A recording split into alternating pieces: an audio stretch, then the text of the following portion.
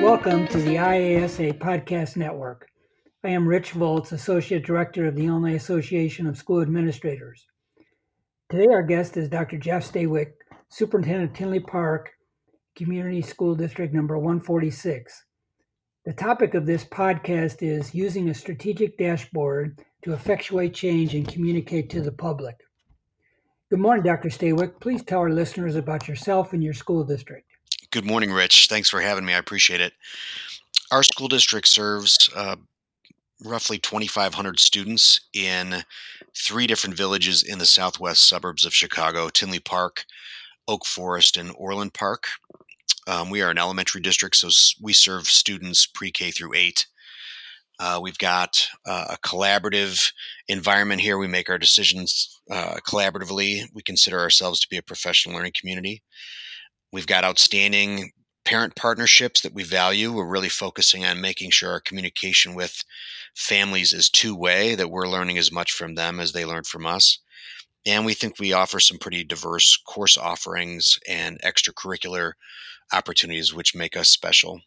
So your district is utilizing the strategic dashboard provided by ECRA for all Illinois school districts.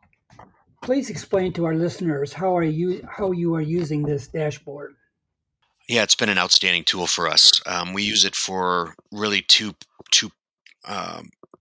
very distinct purposes. The first is to measure our progress towards our strategic plan. Most people consider their dashboards to be a communication tool first, and that is our other function, is to communicate our current reality to stakeholders. But I really think, at least at this point in our use of the tool, it's most important to us as a means to measure our progress towards our strategic plan. We've got a strategic plan that we take very seriously. It doesn't sit on a shelf. It drives the board goals. It drives the superintendent goals, school improvement goals, all the way down to individual employees' professional goals. So we use the dashboard as kind of a measure of our progress towards those goals. How did you decide to put what information you put up on the dashboard? Well, that's a really interesting question, because the board's been looking for a dashboard to use as a communication tool to our community for at least as long as I've been here. And we tried several different tools, and it was really difficult to know what to report. It was obvious that we would want to post district characteristics, school report card type information, but that was all redundant to what you could already find on ISBE's website and with our state report card. So we really wanted to find a way for it to be meaningful.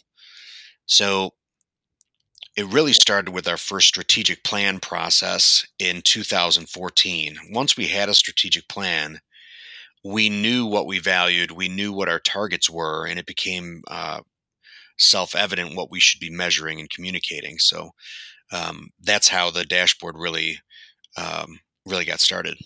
How have you been able to determine if the dashboard is an effective communication tool for the school community and also for the community as a whole? Well, I have to be honest, I'm not really convinced that it is just yet. I think it's too new. I don't think it's a place that parents or other stakeholders are accustomed to going. I don't think there's enough awareness about it. That's one of the things that we've begun to do is make it a place for parents to regularly visit. So I guess my first answer is that it's not really yet. But that said, I think it will be. The type of information we're putting on there, it's not just the rose-colored glasses stuff. It's not just us bragging about ourselves. We report the things that we have concentrated on and that we're proud of, but we also communicate the things that we have in our sights as a targeted area of improvement. So you'll find on our dashboard there are several stats that aren't particularly impressive, but if you click on them and dig deeper into them and the action plans that we have around them, you'll see that we intend to improve those. I think once we do, then it's going to really become a more valuable tool for people moving into the district, or people who are interested in opening businesses in our district, or for young families that have that are just now starting to care about the school district because they've got children reaching school age, I really think it's going to blossom into a powerful communication tool. You have your mission, vision, and guiding principles on the front page of the dashboard. How did you arrive at the decisions for the words that go into those various communication tools? Yeah, those are taken directly from our strategic plan. So, the strategic plan process we use is we survey all stakeholder groups pretty thoroughly. The questions for those surveys come from, um, how do you say, from stakeholder discussion groups, I guess, small group discussion groups, representative of those larger populations. And through the discussions in those stakeholder groups, we craft questions for surveys. The surveys then go to our entire population in each of those stakeholder groups. And then the board gets together and um, reviews each group's answers to those questions to get to the bottom of what does a cross section of our community really value, what do they see as our strengths and areas that they want us to improve, and what do they see as most important for their school district. And from that, the board authors a strategic plan, and then the information that goes on our dashboard are just direct quotes from that plan. The second page of the ECRA dashboard are indicators. How did you determine what indicators to put on this page? Yeah, that's really, really interesting. So there's 5 categories of indicators on our dashboard. 4 of them are the 4 different goal areas from our strategic plan: student success or academic growth, school environment, communication and engagement, and finance. We also added a 5th category of district characteristics. Um, that's just pretty much demographic data, the basic school report card stuff that you'd see. But it's things I think that people who are strangers to our school district would be very interested in knowing. Did you find any of the statistics that you put up in any of these 5 indicators surprising? No, not really. I think school leaders tend to live in these numbers quite a bit, so none of them were really surprising. But what I was happy to realize is when you've got them all in one place, and it's a place that you frequent, you're constantly reminded of your current condition, which I think is a really healthy thing for school leaders. So, are you incorporating school improvement activities around these numbers? Well, I will say that we intend to. Our school improvement teams should live in the dashboard as much as I do and as much as the cabinet does, so that they can set goals to change what they don't like about the information. But really, it works the other way around. We report numbers that we've already affected or we intend to. So sometimes we will chase a statistic that we find in the dashboard, but most of the time, we are either causing something to happen or planning to cause something to happen. And that's how we decide that it gets a place on our dashboard, because it's something that we want people to see. The third web page on this ECRA dashboard are strategies that the district would be using to achieve the indicators. Again, how did you arrive at these strategies? Yeah, that's the good stuff.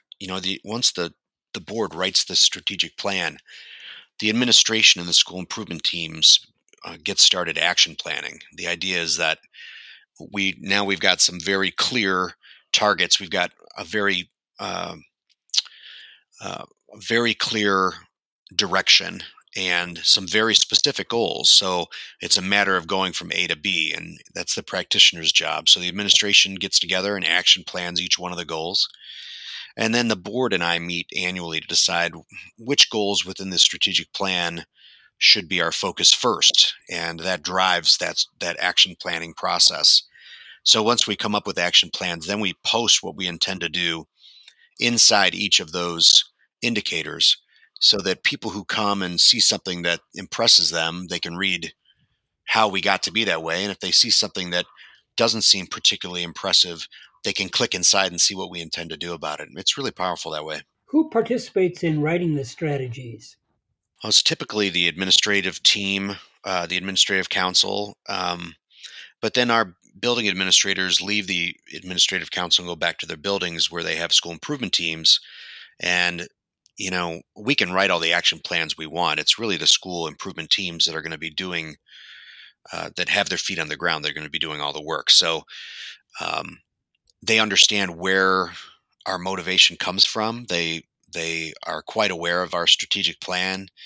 Um, Soon, if not already, aware of our dashboard, and they are the ones that are um, collaborating together to kind of write their own marching orders to have the impact that the administrative team's action plans suggest we should.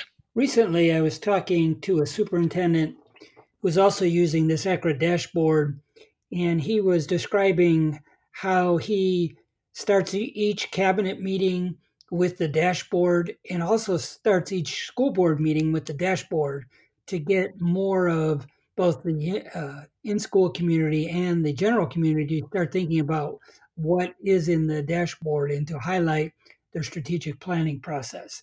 Have you done any similar kind of strategies to make it more evident that the dashboard's kind of driving what we're doing?